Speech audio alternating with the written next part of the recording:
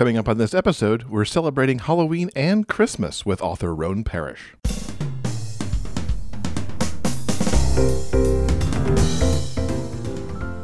Welcome to episode 338 of the Big Gay Fiction Podcast, the show for avid readers and passionate fans of gay romance fiction. I'm Will, and with me, as always, is my co-host and husband, Jeff. Hello, Rainbow Romance readers. It's great to have you back for another episode of the show as we actually kick off the holiday season. I had such a wonderful time talking to Roan Parrish recently. As you've probably heard by now, Roan's book, The Lights on Knockbridge Lane, is historic because it's the first gay romance to be published in a Harlequin series line. And that would be reason enough to discuss this book with her. But we also love the Garnet Run series so much, and of course we love Christmas too. But it's not all about Christmas in this interview. We also discuss Roan's Audible original Strange Company, which is a creepy collection of short stories that, of course, is perfect for Halloween. She's even got more Halloween news, too, as we talk about a book that she's got coming in 2022 that is also focused on that holiday. So let's dive right in and celebrate some holidays with Roan Parrish. Roan, welcome back to the podcast. It is so good to have you here. Oh, thanks. It's wonderful to be back. And we're getting to kick off the holiday season with you, which is one of our very favorite times of year, because we're celebrating the release of The Lights on Knockbridge Lane. Such a beautiful cover and such a delightful book. Oh, thank you. Before we dig into that particular book, it is the third book in your Garnet Run series. Yes. And for those who haven't maybe picked up one of those yet, tell us what Garnet Run's about. Yeah, so Garnet Run is a small town in Wyoming. It is, alas, fictional as of yet, but it is the setting for the whole series of interconnected books. So the characters that you meet in book 1, book 2, book 3 get teased in all the other books. So the first book is Better Than People, and it is kind of a grouchy artist meets super shy virgin book. It is about Jack, who is a reclusive, kind of grouchy artist who's been through some stuff lately and has his only contact really is with his animals. So he has this huge pack of rescue animals and he just wants to be at home except when he walks his animals every day. So when he breaks his leg, he can't do that anymore and has to bring in some help. And he gets that help through an app that matches people who don't have pets but want to spend time with pets with people who need help, which I don't know if that's real, but it should be. It should be, totally. And yeah, so he meets up with Simon, who is a pet lover who lives with an allergic grandmother. And Simon comes into his life to walk his animals. Simon suffers from extreme anxiety. He's super shy, has a difficult time communicating with new people, especially grouchy new people. And so when they meet, it does not go well. But little by little, as they're in each other's lives, they grow a friendship and a mutual curiosity. And then that turns into a really deep love affair. It's very cozy, very cabin in the woodsy and sweet, although sexy, I will say. And then the second book in the series is about Jack's brother, older brother, Charlie. And Charlie and Jack's parents died when they were really young. And so Charlie has sort of taken on this adult role of raising Jack, taking over the family hardware store and kind of getting adultified long before he was really an adult. And he spent his whole life single, never dated, never slept with anyone, never really had much interest. And into town rolls newcomer Rye from Seattle, who basically inherited the home of a family member that he never knew. And his life in Seattle was not going well. He didn't have anything except any place to live. And so he packed up and moved to Garnet Run, kind of thinking like, oh, at least I'll have a home here. That's great. But when he shows up, it's like a busted shambles of a place. And it's like him and his backpack and his manky cat. And he's sitting around being like, I guess I need to try to fix this up. So he goes into the hardware store and meets Charlie. And Charlie has never let anyone do a project without some help if he can help it. So Charlie gets involved. Rye starts staying with him while the house is in progress. And although they're really different from one another, they start falling for each other. And Charlie is working through experiences of kind of attraction for the first time since he was a teenager. And he isn't sure that he experiences sexual attraction isn't sure that he's interested in sex. And Rye is like, great, let's figure it out. And if you're not, that's cool. And if you are, then pick me, and great. And so they embark on sort of a sexual awakening for Charlie and a romantic awakening for both of them. So we've got like book 1, dogs, book 2, cats. And then we've got book 3, like on Knoxbridge Lane, which we'll talk about, which features a little bit, some less fuzzy animal friends. Indeed it does. Yeah. And I tell you, I'm right there with Adam. It's like, oh, maybe I'll wait over there. Let's talk about the animals a little bit. What led you to populate with cats and dogs? And really, in Best Laid Plans, like Marmot to me was practically a side character. So much personality in that little fuzzball. Yeah, I love animals. Like, anytime I'm in a space and there are animals or people, I would generally rather go hang out with the animals. It's nothing new, really. I'm sure everyone else who loves animals knows what I mean, but I find their company so beautiful and calming and warm and pure. And so I really wanted to write these books set in a small town. And one of the things that I think about small towns, which for me was a metaphor for the pandemic, it's like everything is sort of closed in a little bit. You're only with a smaller number of people. You've chosen the people who are around you, or maybe you haven't and you're stuck with them. But I kind of felt like this entire pandemic has felt a little bit like small townness, even for those of us who live in cities. And so I think one of the things that's really true for me about that closing in and about small towns in general, or like hanging out in people's houses instead of hanging out at a bar or an art gallery, is that people's pets are really like a big part of any time you go there. Going over to a friend's house, it's like you see them and you see their 3 cats. And when you're hanging out, the cats are around. Or you go to your friend's house and they have a dog. And so you're cooking dinner, and before you eat, you take the dog for a walk. And there's this way that animals are really like a part of the daily workings of our lives that I really wanted to honor in these books. I love the animals in the books. I loved writing them. I loved giving them personalities, because I really do think animals have such personalities. But I also really wanted to show like an animal can be a way for 2 people to connect as well. And I think we see this with kids sometimes in movies. It's like the couple that's not really working out, but their kid, it's like the Parent Trap, the kid brings them back together. And I kind of wanted to do that with animals too, is that like you can express love a little more easily for an animal maybe than for someone that you care for and don't know how to express that love. But you can show someone, hey, this is how I express love.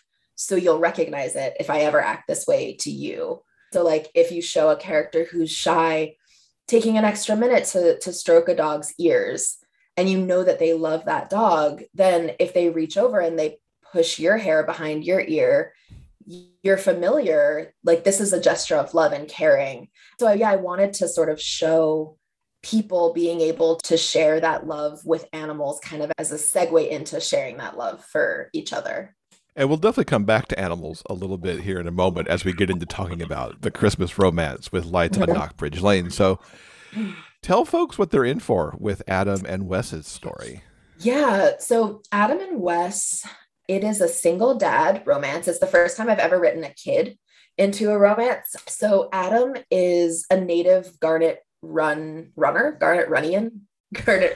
He's from Garnet Run, and he has been living in Colorado with his husband. And Gus is actually his sister's biological child, and he takes her on when his sister isn't able to raise her and thinks of her as a daughter completely. And when he gets divorced from his partner in Colorado, he and Gus move back to Garnet Run, partly because his sibling River lives there and wants to be part of Gus's life, and partly because he doesn't really have anywhere else to go, and it's someplace that is familiar and inexpensive. So he and Gus move onto Knockbridge Lane, and the second they move there, they start hearing rumors of the neighbor at the end of the block, which is across the street from them. And all the neighbors are like, he's weird. He never comes out during the day. He gets strange packages delivered. I've seen him like skulking around at night doing creepy things. So people think he's like a witch or a vampire, or they've dreamt all these stories about him because they haven't spoken to him. And the book actually begins with Adam answering the door to find this Wes, this like much spoken about creepy guy, bringing Gus back to him after Gus has like run out of the house while Adam thought she was playing in her room and gone across the street, broken into Wes's basement window and stayed down there hanging out because he had lizards and she thought they were cool. So Gus is like super intense, very nerdy, interested in like science and inventions and the natural world. And Adam worships her in a nice, healthy way. He just thinks that she's like the greatest thing. And his real desire is to give her a great Christmas because she's just been uprooted, moved from Colorado, taken away from her other parent, or not taken away, but not having contact with him for Christmas. And so he asks Gus, like, what would make you feel good for Christmas? And Gus says, I want the most lights in the whole world on our house. And Adam is, yes, great. Because he's like, she could have asked for a trip to Hawaii or a whatever. It seems great at first. And then Adam realizes how many lights it will take to cover their house, how expensive they are, how difficult it is to hang lights when you're like maybe kind of just a little bit afraid of heights. And Wes, the neighbor, is always there. And it turns out he is not a vampire or a witch or, I mean, he's a little bit of a freak, I guess, but he is a scientist, an inventor, and he is very phobic of having attention on him. He doesn't like to be seen. He doesn't like to have people like watch him. And so he rarely goes out during the day, not because the sun will burn his skin into ashes, but because he's very private. And so him coming out of his shell literally to make contact with Adam is actually like the first in what will be a kind of a neighbor to neighbor romance where they bounce back and forth between their two houses and slowly fall in love, kind of with Gus leading the charge because she's so interested in Wes and everything that he has going on. So it's really about both of them overcoming fear. Adam is scared that he can't be a good single dad. He's scared that he can't make Gus happy. He's scared of lizards and spiders and all these things. And Wes is scared of going outside of his house. He's scared of public attention and he's scared of getting hurt. And Gus is really the one who's fearless and can express herself, can express what she wants. And she kind of drags the both of them into confronting their love for each other. Yeah, it's really interesting, even from the very beginning of the book, how much Gus is like, okay, you adults do whatever. I want to go over here and do this, which kind of is enchanting to both of them and helps even draw them together because she's going to do whatever she wants to do, essentially. Yeah. Yeah. So I've never written a kid before. I have very little experience with kids. Never had them, don't want them, not interested in them generally as a like age category. But my sister and her wife had a kid 2 years ago. And I am like experiencing what it's like for the first time to have a kid in my family. And Omega, their kid, they're just delightful. And also I have like a 2-hour, like that's my capacity is I have about 2 hours. And then I'm all right, great. Got to go be quiet and be with people who listen to me when I talk, but it's cool. But I think partly what I wanted to do was to pay a kind of homage to that level of unconscious, like the time when you can talk as a kid, but you haven't been beaten down yet by society's ideas of what you're supposed to do, to me is like this extremely precious thing where you are able to express what you want, what you like, what you don't want, what you don't like, who you don't like. And we get socialized out of those honest feelings and honest expressions pretty young. But I think it's something to strive for, actually. And I think most adult relationships, especially romances, or maybe just the way I write them, but the way I think of relationships is like, it's about actually trying to find your way back to that kind of true, deeply honest communication of desire. What do you want? What do you not want? Who do you want? Who do you not want? How do you want it?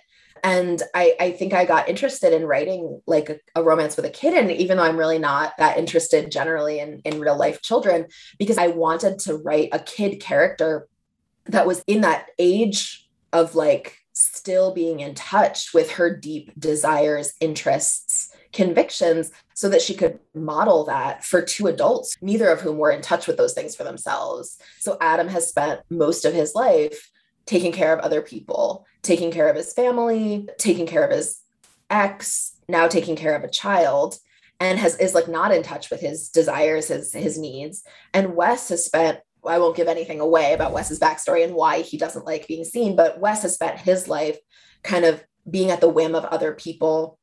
And the only way that he was able to get what he wanted was to retreat and be totally self-isolated. And so neither of them have this tool of like communicating their desire, their needs, their preferences. And yet, like exactly like you said, I wanted them both to be enchanted enough with us that they could learn from her and learn that like, actually, like we get taught that it's rude, but saying, no, I don't like that. Yes, I want this. And I don't want to do that are like, that's what we're all trying to get back to eventually. So yeah, so that was kind of why I wanted to write a book with a kid in it.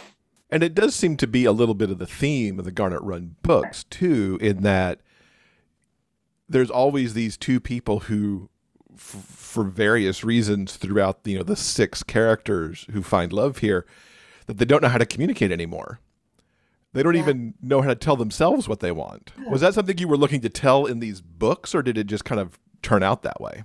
Maybe a little bit of both. I was definitely interested in telling stories about characters who didn't have an easy time communicating for lots of different reasons. Simon in Better Than People because of his anxiety, Jack because he'd recently been hurt, Charlie because he never learned to, and Rye is actually a pretty good communicator, but he's never had the security and the safety to feel like he was able to do that.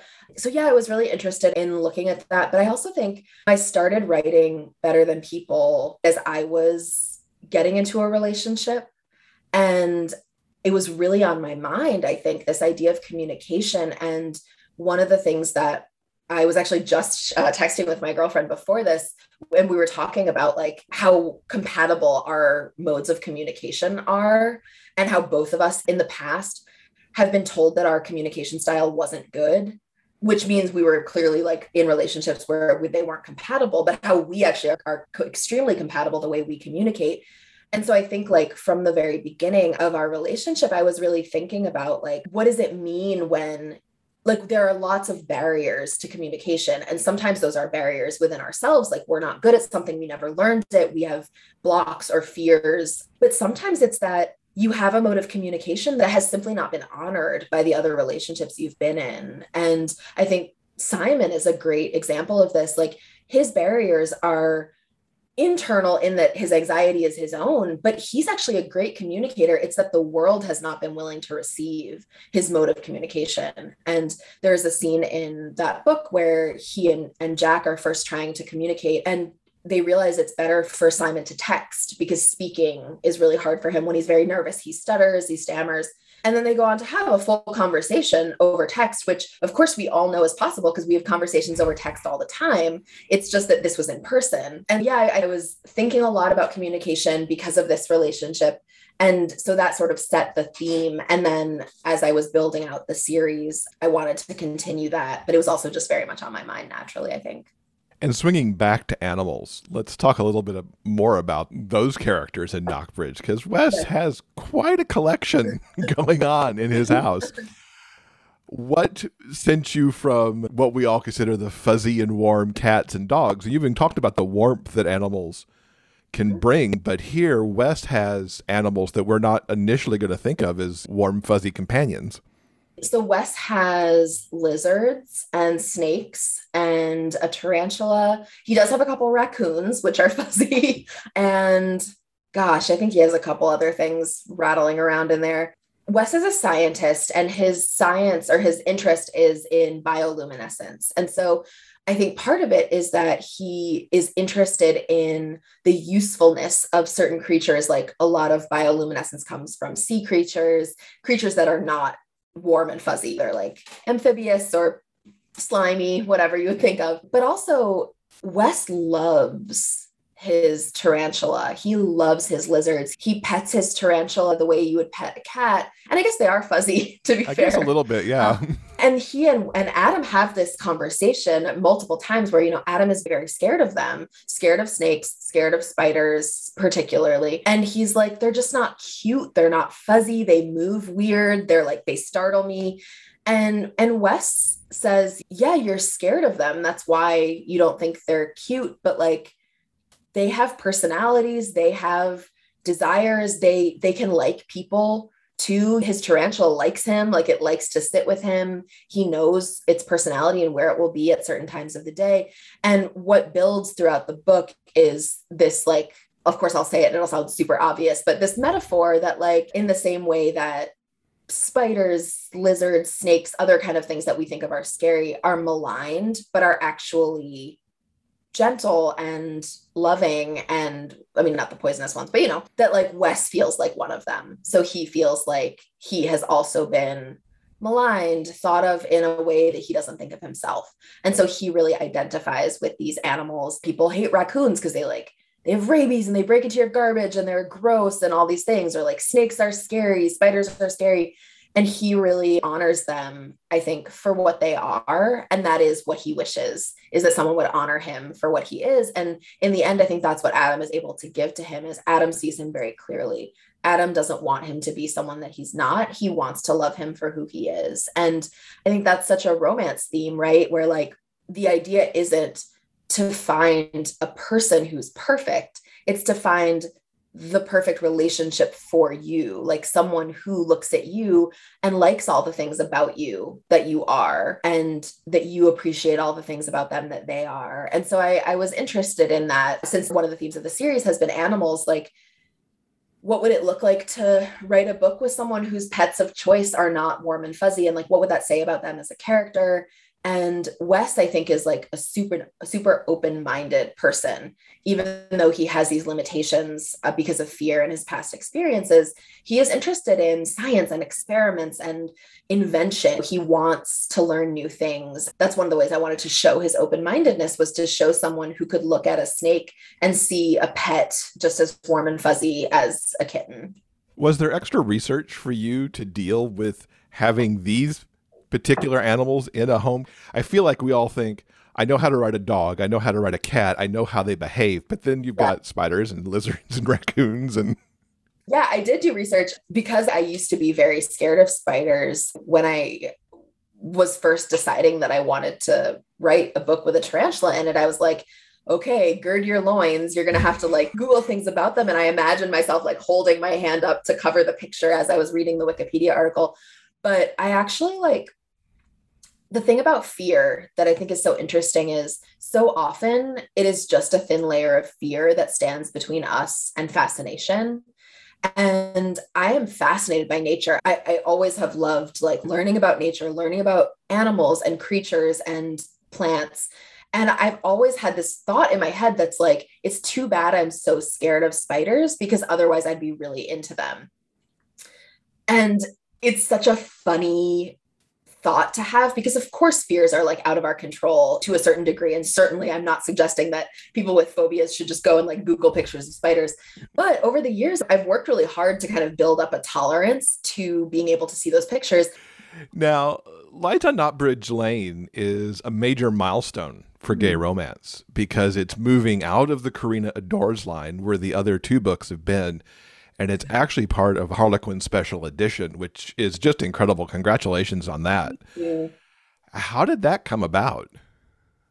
I'm glad you asked. It's really interesting, because one of the things that I'm incredibly honored for this. So it's the first queer romance on page for a Harlequin series book. And I'm not a Harlequin reader. I didn't grow up reading Harlequin. So I didn't actually know what that meant when I first signed the contract. So in case other people don't know what it means, the Harlequin series are special editions, the suspense series, Desire, they have these names. They're series that a lot of people subscribe to. So they get all the books in a series, which is different than Karina, which is an imprint of Harlequin. And Karina has been publishing lots and lots of queer romance.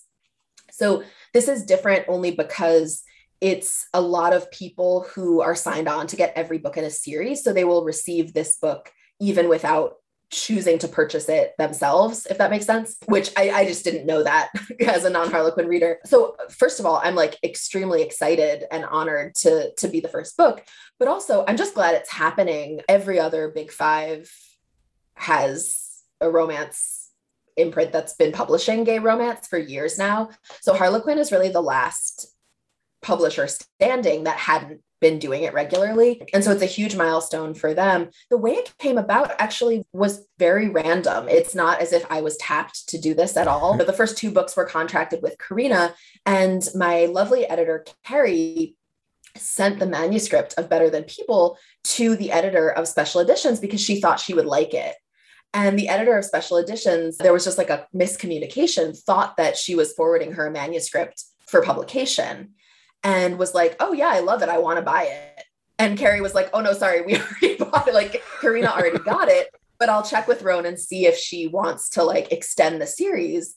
And so what happened was like a sheer miscommunication. And then the editor of Special Editions reaching out to me and saying, would you like to write the second 2 books, or like the 3rd and 4th book in the series, and have them come out through Special Editions? And I said, I don't know what Special Editions is, but yes, sure.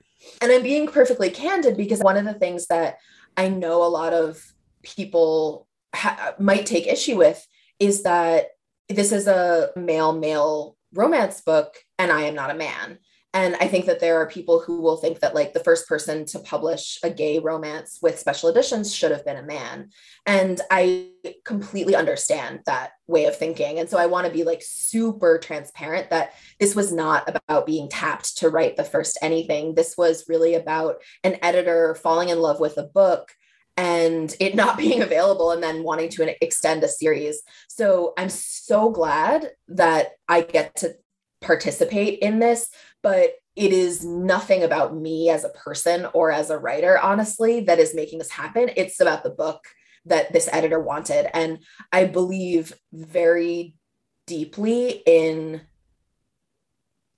if you can take an opportunity to move along something that should have been happening already, it is worth moving that along. And it's like really important to me to be clear about that, because within queer romance, like there's a lot of who should be writing this, who should be allowed to write different things, what is honor versus fetish. These are like super important conversations that I'm so interested in having and glad that we have in this genre. But also, as a queer person, I am really honored to be able to be participating in this milestone. And my biggest investment is that this book do well so that all of the Harlequin imprints, all of the Harlequin lines open up to other queer authors of all stripes, writing queer stories of all stripes. That's my number one goal. And I'm like really pushing this book for myself. I want it to do well. Of course, I want all my books to do well, but it's bigger than me. And I really want to make sure that every single queer author gets a chance to publish in Harlequin lines, because economically, they have the chance to make more money with Harlequin lines than some other publishers. It matters so much to me to be really transparent about like the economics and the politics and everything behind publishing, because there are things that I think a lot of times readers don't know about, don't necessarily want to know about. So fast forward if that's you. But I do think that like these things matter from a political standpoint and from an economic standpoint. And yeah, so I just want to be really clear about that. And I'm glad you asked. It's important on so many levels, not just for sure moving queer stories into the Harlequin series in the same way we've seen other types of diversification in the Harlequin series in the last few years. And it was a big deal when Carina, who had been publishing queer stories for a while, then made the entire queer imprint of Adores. It didn't mean that Carina stopped doing queer books. There's now, both of those lines have that. So hopefully, yes, you're the first of now what will hopefully be many Harlequin lines that carry these. Exactly. And that's my hope. And the explosion of queer stories, trans stories, queer stories of color, trans stories of color, that is the priority. And I think that once there's one, there will be more. That's my hope anyway. And it's been a long time coming. Honestly, I didn't know that this would be the first one in the Harlequin lines when I contracted it. I was pretty surprised to hear it, but I kind of feel like it was about to happen, whoever it was going to be. I don't mean to sound ungrateful. I am really grateful that it is me, but I just think it's not about me. It's about the fact that this should be happening. It is happening. I'm glad it's happening. And my biggest hope is that now that it's happened once, it can happen a million more times. Mm-hmm. And it sounds like, if I heard you, it's going to happen at least one more time with you. Did I hear It's fourth true. Garnet Run book come out of your mouth there? Yes, it's true. It's true. There will be a fourth Garnet Run book. It is written and being edited, and it is a Halloween book, which makes me really happy because Halloween's my favorite holiday. Yeah, I will for sure be talking about Halloween in just a little bit, too. And that one's going to be special edition also? It is, yeah. Nice. I can't wait to see Halloween in Garnet Run. And Garnet Run it's such a nice place. You mentioned that it was totally fictional. What went into creating this town for you? Maybe 4 years ago, I went on a trip with some dear friends to Wyoming, and we stayed in this cabin in like a very high elevation that I won't try to remember because I don't remember elevations, but it was harder to breathe and things elevation. So it was beautiful, like protected land, forests, and these crystal clear lakes, and just absolutely beautiful animals like moose coming out of the forest in the morning, like that we could see from the window. It was amazing. I was totally captivated by the landscape of Wyoming. I'd never been there before. I haven't spent much time in like the Middle West area. And there was something about the place that just, I fell in love with it. And at first I was like, oh my God, I want to move here. And then I was like, okay, no, maybe I just want to fictionally move here and write a series set here. It's not based on a real town per se, but it is based on a real space, the real like nature and the vastness of space around places and natural like wildlife and everything like that was really my inspiration. And so then when it came time to create like a small town, I love small towns as settings. I think when I was writing it, I was thinking like, I want it to feel like Stars Hollow or something from the Gilmore Girls, where it's like, there's the person who owns this store and the person who owns that store. And maybe they're a little weird, but you just have to roll with their weirdness. And yeah, so that's kind of how I went about creating Garnet Run. And I loved the idea of this little gay Stars Hollow in Wyoming. Is there a scene within Knockbridge that really kind of stands out as your favorite? There are so many. Okay, there's a scene where, I don't think this gives anything away. There's a scene where Adam takes Gus sledding with Charlie and Rye from Best Laid Plans and Jack and Simon from Better Than People. And they all go sledding down the hill behind Matheson's Hardware. And it's such a joyful, playful scene. It's like not central to the plot. It's not like part of the romance necessarily, but it's this scene where Adam experiences the profound joy of watching his daughter and his friends interact and like feeling celebratory of life. And I'm such a sucker for like, I don't know, small pleasures, I guess. Like I love pausing in a moment that feels amazing or fun or exciting and being like, oh my God, I'm so happy right now. It's one of the things that like brings me great joy when I can write those little scenes and fit them into books because they're so important to me, like as part of my life. So I think it's just this like beautiful, snowy sledding time where everyone's happy and Gus is like in her element, having all these grownups to play with because she really likes playing with grownups.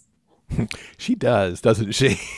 Yeah. And I really identify with this because when I was a kid, I was like, I didn't want to play with all the kids. I just wanted to know what all the grownups were doing. And of course, since we're talking about a Christmas romance, I have to ask, what are some of your favorite holiday traditions? Oh my gosh. Okay. So I am Jewish and I was raised Jewish. And I have this conviction that is totally unscientific but has been borne out by like many of my friends who are Jewish, that there's this particular love of Christmas that some Jewish people have because we have no negative associations with it. So like if you grow up and you celebrate Christmas, every Christmas you have like the freight of like family drama, or you didn't get the presents you wanted, or maybe like there was a fight and it ruined Christmas, or it was stressful or whatever. And I feel like if you're Jewish, you never celebrated it. So you don't have any of the negative associations. You can just create this like fantasy of a holiday that is just fun and lights and decorations, etc. So I'm pretty like not at all religious. I don't really care about getting presents that much, but I love a cozy mood. It's my absolute favorite thing in the whole world. And so my favorite thing to do for like celebrating holiday stuff, whatever it is, to do like a themed hangout day, Christmas/Hanukkah/ whatever the winter holiday is. So my sister is like my best friend, and my sister and her wife live right nearby. And my girlfriend lives around the corner. And like last year, for example, they all came over and I baked cookies and we spent the day like icing, decorating gingerbread cookies while watching holiday movies and like listening to holiday music, not like Christmas carols, but just like wintry music. And we ate food and snacks and like had these movies on in the background. And we turned the air conditioning on so that we could wear big, heavy sweaters because it wasn't actually that cold in Philly last winter. So we like, or maybe I just turned the heat off, whatever it was. But so like we could purposely bundle up and feel really cozy. And it's like the nerdiest thing, but I just like, I want a day of coziness. Let's shift from Christmas stories to Halloween. You've got an Audible original called Strange Company, billed as a queer horror collection that blends music and prose to bring its haunted words to life. Tell us about these creepy tales. Yeah, I am so thrilled about Strange Company. Has been like a real passion project for me. I'm a huge horror fan, and I have been for a long time. And I think that there are people who think that romance and horror are sort of like strangely opposite, but to me, they're very related. And I know there are lots of people in Romancelandia who are also horror fans. So it was really exciting to me. A couple of the stories that are in the collection I had written years ago for anthologies that I was a part of, but then the others are new. And I love the short story as a format. It's something that I haven't gotten to do that much of in romance because there's not really a market for it, but I love short stories. I think they're amazing. And I love horror. And I think the short story is a great form for the genre of horror. And so it's 6 stories. Timmy Meskers did the music, and that's my girlfriend. She's amazing. She's an amazing musician. And we dreamed up this project together. It started as like one day me being like, hey, I have these horror stories and I don't know what to do with them. I kind of want to do an anthology, but I don't know. Would you ever want to do like collaborate where you wrote some music and blah, blah, blah. And it started out just as like, maybe this will be cool. And then a year later, it's fully scored. She did so much work. Not only did she compose all the music, which is amazing, but she did all the cues. So she was in charge of like what music went where, and she did way more work than me.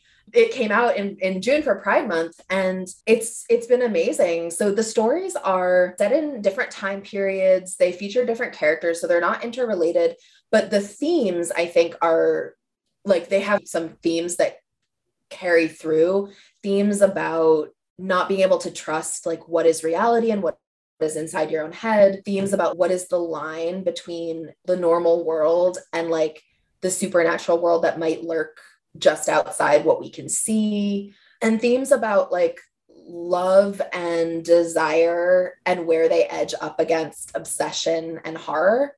And those are all things that I'm super fascinated by, obviously. It was an amazing collaboration, so fun. And also like, we were both just really gratified that Audible got behind it and promoted it for Pride Month. And hopefully we'll get to do more in that vein, more horror. I would love to do more horror. I would love to do more things where the music and the story work together, because the way we designed it, like some of it was I would write the story and send it to Timmy and she would compose the music, but it also, we did it the other way around too. Like she had a piece that she had written and titled that she sent to me and was like, this piece is called Magic Lantern. do something with it. And I wrote the story Magic Lantern based on this piece that she'd composed. And it was a really cool, I think as a writer, often you start with a blank page and no parameters. And it was really cool to have some parameters of take this and write something based off it. It's just like a different way of thinking, a different way of being creative. And I loved it. Do you have a favorite creepy moment from the collection that people should listen out for?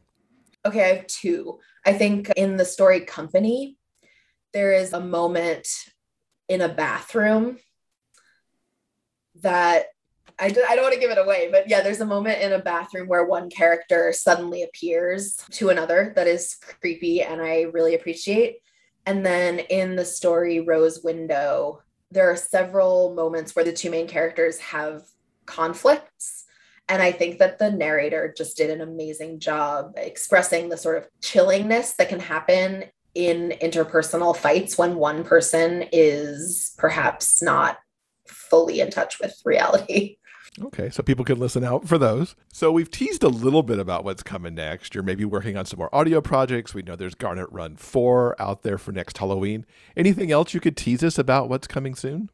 Yes, I would be delighted to tease you. I'm actually really excited. I just finished my first rom-com, actually, which will be coming out next September, maybe. I don't have a firm date, but it was so fun to write. Of course, I'm familiar with the movie genre of the rom-com, but this new sort of book version of the rom-com that has kind of happened, I'm super delighted by. And I love humor. And I do think that sometimes my stuff is funny, but it's definitely not what I'm going for. And so it was really cool to write something that was like a little bit more leaning into not comedy like knock knock who's there, but comedy like the absurdity of the universe kind of comedy. So it's really I'm delighted. So did you ever see the movie The Holiday, the house swap romance? So I wrote this and in my head I called it The Holiday because it's a house swap romance, but it's gay. The actual title that it will be called is The Holiday Trap. So it is a double romance, house swap romance. So we have Greta, who is living in this small town in Maine and has this big family that's super close and very like intrusive in each other's lives. And it's coming up on, it's like December 1st, and she wants to get out of town, but she has all these plants. And so she can't leave without someone to water her plants.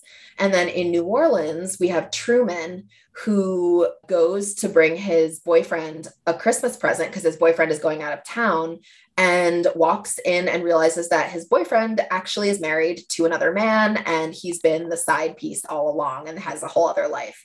And he's mortified and horrified and is like, oh my God, I have to get out of town, but he has a dog and so he can't leave. So Greta and Truman have this mutual friend and they both call her and are like, oh my God, my life is a shambles. I have to get out of town. And their friend is like, you're the second person who said that to me today.